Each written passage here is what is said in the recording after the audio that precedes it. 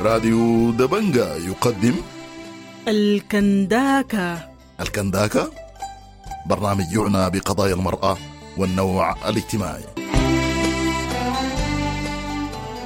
مستمعات راديو دبنقا الأحباب، السلام عليكم ورحمة الله. لكم التحية والسلام من جنوب كردفان، ونحن بنقدم حلقة جديدة من برنامج الكنداكة، حنخصصها للكلام عن التحرش والاغتصاب كظاهرتين طفحوا للسطح بشكل مرعب في محاولة للتعرف على دوافعها وكيفية اتقاء شرها ومعالجة آثارها. حنبدأ بتقرير استهلالي. المقصود بالتحرش الجنسي التصرفات الما مقبولة، والممكن تكون كلمات بسيطة، وممكن توصل لمحاولة لمس الضحية لأغراض جنسية وإباحية، وممكن يوصل للاغتصاب. كلنا متفقين إنه التحرش ده سلوك فظيع مشين ما أخلاقي وخطيئة وخطير على المجتمع. وفي البحث عن أسبابه الباحثين قالوا في عوامل بتأثر في نفسية الزول وبتجعل منه متحرش جنسيا، حصروها في العزلة الاجتماعية، المشاكل الأسرية، التعرض لحالات تحرش جنسي أو اغتصاب في الصغر، والشعور بعقدة النقص. الظاهرة ممكن تكون عندها أسباب تانية مرتبطة بالبيئة وبالمناخ العام، بالصراعات والحروب وبالتهتك والاعتلال والاختلال الحصل للمجتمعات بسبب ظروف اقتصادية أو ربما سياسية. هو ممنوع ومرفوض جملة وتفصيلة اتفقنا، لكن هل ممكن يكون مقصود وممنهج؟ وليه الظاهرة زادت شديد جدا في الوقت الحالي؟ وكيف نحن كمجتمعات بسيطة نقدر نحاربها؟ خطواته هي بتعدي ونظراته فيهم تحدي، وكلمات أنا حافظة عندي شعار وهوية. هي جميلة لكن قوية، هي بسيطة هي دغرية، هي عظيمة هي حربية وسودانية. يا ناس الله عليها توبة لايق عليها، والحنة اللي في ايديها سودانية قارية الدنيا بعينيها. مرحبا بكم من جديد ضيوف حلقتنا دي من كنداكة، عزة توم من شبكة تثقيف الأقران الشباب، وجوهر إبراهيم رئيس المبادرة الثقافية والفكرية. حبابكم مرحبا بك يا جوهر على راديو دبنقا. أنا سعيد كل السعادة، وشكرا لراديو دبنقا عشان الحركة بتاعت الاستصلاح والحرية بتاعت الحوار والمواضيع، إنه كيف هي الناس تدي فيها راية بكل أريحية من الحتة بتاعت انتشار الجريمة، وخاصة الجرائم الغير إنسانية من جرائم الاغتصاب والتحرش كواحدة من الظواهر اللي هي ممكن تكون دخيلة في مجتمعنا، وإن كانت هي عندها وجود ممكن كان يكون بشكل خفيف ولا طفيف، لكن ممكن نحن محتاجين نعرف إنه ليه هي حصلت لها عملية بتاعت زيادة في السنين الأخيرة. كويس، ده اللي حنعرفه من خلال الحلقة بالتأكيد. عزة مرحبا بك. مرحبا بك الأخوة هدى، ومرحب براديو دبنقا. وأنا شاكرة جدا للفرصة دي، وإن شاء الله نقدر نوضح شكل الحاجات اللي حصلت فيها تغيير بالنسبة للجرائم اللي قاعد تحصل.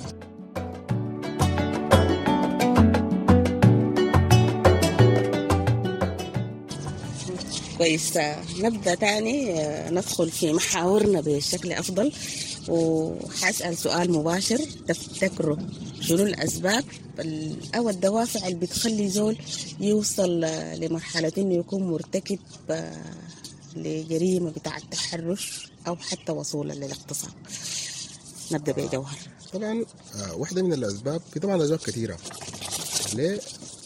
لأنه الأسباب طبعا بتكون وراء دوافع. يلا بعد ده نحن بنيجي نشوف مثلا حتة بتاعت الدافع النفسي مثلا، ولا الدافع الاجتماعي، ولا الدافع الثقافية.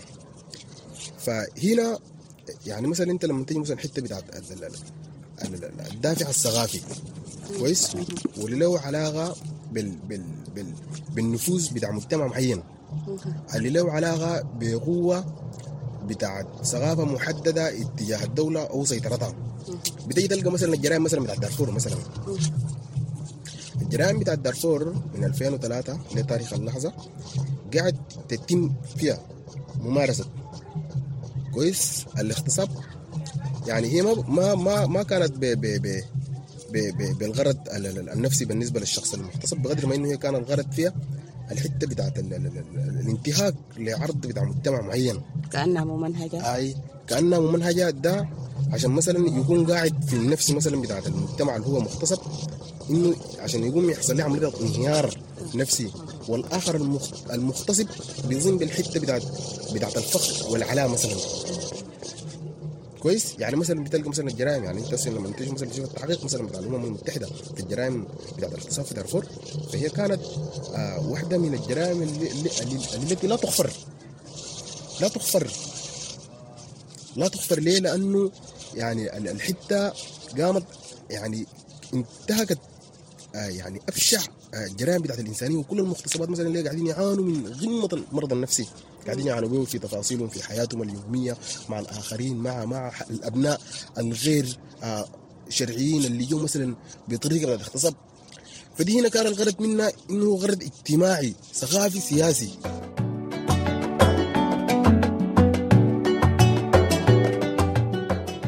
كويس. الموضوع كده بقى خطير أكتر مما المستمع كان متوقع. أنا حمشي لعزة أخليها تاخد قراءة للحاجة دي وحاجة القراءة. طيب أنا بالنسبة لي الدوافع دي مختلفة زي ما ذكر جوهر. أول حاجة تفشي الجهل والحروبات، دي حاجات بقت دخيلة بالنسبة لنا. يعني من ناحية الحروبات هي بتكون في انتهاكات ممنهجة بالنسبة للحاجة دي عشان يكون فيها أثر واضح بالنسبة للمجتمع أو سواء كان للمجني عليه. أما بالنسبة لتفاصيل الجهل، الناس ما واعية بالحاجة دي، ما عارفة الأثر النفسي اللي بيلحق الزول من الحاجات. جوهر أنت بديت لنا في جوانب حسستنا أو هي بالفعل ممنهجة، وزي ما قلنا في الحالة دي الموضوع بيبقى أخطر. لكن خلينا نتكلم عن ردود الأفعال ذاتها اللي قبل شوية عزة ربطت علينا بالوعي، فعلات التحرش والاغتصاب.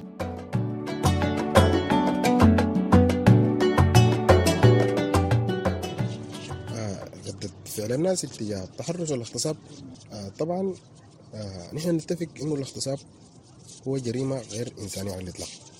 كويس. ربما يمكن يكون هو أفضل، ربما يكون هو أسوأ من القتل نفسه بالمناسبة. ممكن يكون أسوأ من القتل الإنسان يعني. فبتجي تلقى شنو إنه المجتمع هو أحيانا على حسب مثلا الواقع بتاع المجتمع لمجتمع بيختلف. في مجتمعات مثلا في الحتة بتاع الاغتصاب هي ما قاعد تمشي القانون بقدر ما إنه تشوف إنه الموضوع ده يتم بشكل بعد ده بتاع عرف، ممكن يقتلوه أو ممكن الزول اللي اغتصب يهرب، أو إن كان من جانب القانون فالقانون عنده الحكم اتجاه الحتة بتاعت الاغتصاب موجودة، يا إما 21 سنة يا إما تقتل. كويس. ده إلا شنو إلا عشان تثبت شنو الحتة بتاعت تصل بعد ذلك بالطريقة القانونية. هو بتمشي بالسلم البيروقراطي اللي معروف اتجاه القانون والدولة. ده هو يعني ما قاعد يتم أحيانا إثباته بطريقة سلسة، نتيجة اللي واحدة من الجرائم اللي كانت حصلت في كادوغلي لو كنت متذكر قبل 6 شهور ولا 7 شهور. بعد ذاك البيت جابوها مغتصبة وكان في إضراب في المستشفى، وما عارف ما قدروا يعملوا منها الفحص لأنه كان في إضراب. هل بعد 2-3 هل بيتم التأكيد بتاع الاغتصاب أم إنه بيكونوا الأثر مثلا بتاع الاغتصاب موجود ولا ما موجود؟ فكان يعني حتى إنه كان حقها القانون ممكن يضيع يعني. كويس. ودي واحدة من الأشياء. فأنا في وجهة نظري الشخصية إنه الاغتصاب والتحرش هو يعني برضو من جانب، أنا قبل ذكرنا الجانب الاجتماعي، برضو في جانب نفسي. الجانب النفسي ده اتجاه الشخص المغتصب. كويس. المغتصب وعلاقته بالمغتصب. كويس. انه مثلا يكون مثلا مرات في دوافع شخصيه، انك انت مثلا والله عندك ايوه انتقام انه في زول عمل لك كده 1 2 3 4، انك انت داير تنتقم منه بالحاجه دي لانه هو مثلا عنده معاك 1 2 3 4. انت مثلا شايف انه انت ما حتقدر تكسر الا تعمل 1 2 3 4. لكن احنا نتفق انه هي في الاساس يعني ما من الفعل الإنساني كويس السليم. الفطرة البشرية السليمة هي ذاتها ما بتسوق الإنسان للحتة دي. معناته ممكن المغتصب يصنف على أساس إنه مريض نفسي. مريض نفسي، أيوة، هو مريض نفسي. والحاجة دي ممكن يزالوا بال المتخصصين في إطار علم النفس، هل إنه الناس اللي قاعد تغتصب دي هل هم مرض ولا ما مرض؟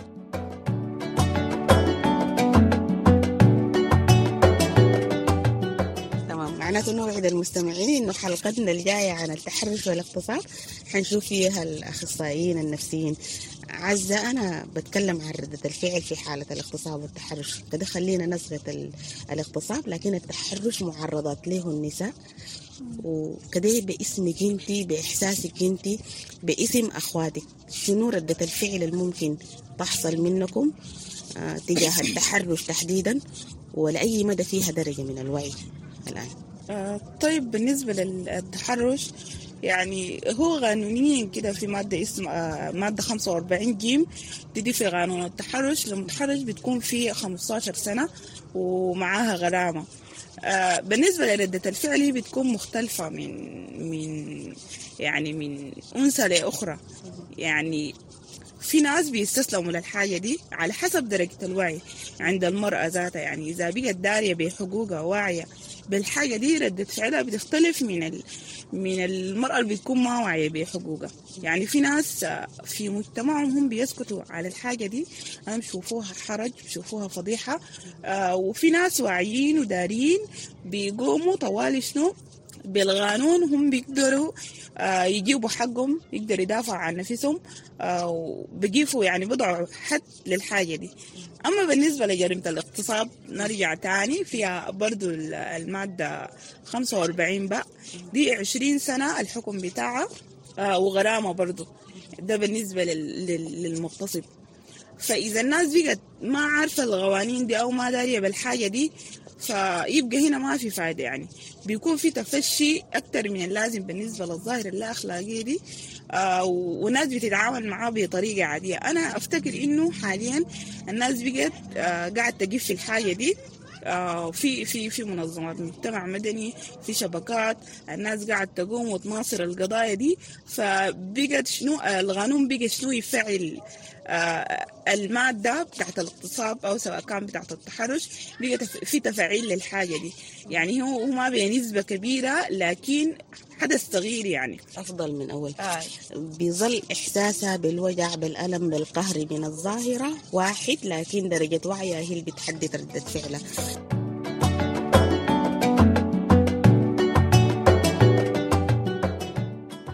حافضل عندك عزة، بعدك أرجع لك يا جوهر.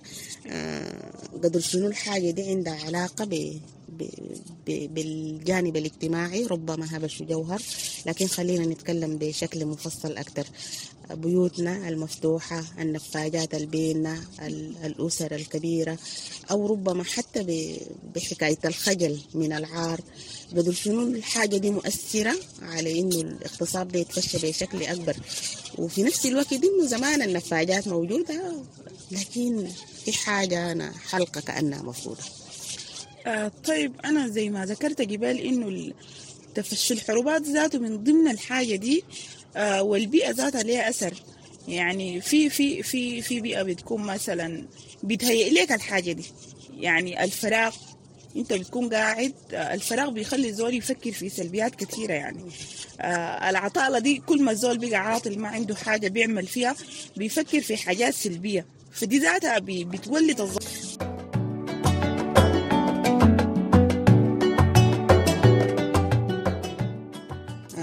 حاجيك جوهر في نفس الموضوع. أنا مصرة إنه النفاجات من زمان موجودة، والحيشان الكبيرة موجودة. الاغتصاب هل هو زمان موجود ومسكوت عنه، ولا هو بالفعل ذات الآن؟ وهل ده مرتبط بتهتك في أخلاق المجتمع، في تغيير في سلوكه، في أفكاره، ولا شنو يعني قراءة للجانب؟ والله ده سؤال جميل جدا. فأنا داير أبدأ من الحتة بتاعت إنه نحن يعني لما كنا صغار اليوم الليلة بتذكر كنا بنلعب مع البنات في الخيران. يعني بنمشي وندق معهم كدفدف يعني ونلعب معاهم شليل شلال ويلو بعد ذاك حتى الألعاب بتاعت القمرة والحتة دي بعد ذاك زائد إنه كنا بننوم حتى في البيوت بتاعت جيراننا البنات ما أولاد. يعني شوف هنا بعد ذاك الأبو ذاته كده يقول مارك فخلاص أنت هنا ده البيت هنا جيرانكم عادي أنت بتنوم في البيت كأنك أنت اللي هو أخو البنات ولا كده بكل سلام ينقول من غير أي كويتشنات اللي هي بقى دسي حاليا قاعد تصهر. يعني احنا نيجي نشوف مثلا المؤتمر الوطني فنحن ناس بكل صراحة إن الموضوع ده هو ومنهج إنه إنسان بتاع يعني دي كلها فتق المجتمع. حصل تهتك في المجتمع في طريقة تفكيره في سلوكه. وادي جملة حلقتنا دي من برنامج الكنداكة. شكرا لعزتهم من شبكة تثقيف الأقران الشباب. شكرا لجوهر إبراهيم رئيس المبادرة الثقافية والفكرية بكادوغلي. والشكر الجزيل لكل مستمعي ومستمعات راديو دبنقا. لحد ما نلاقيكم في حلقة تانية والحنية تحت الشمس الشديدة واقفة وقفة عنيدة حمد الله البريدة صادقة ونقية.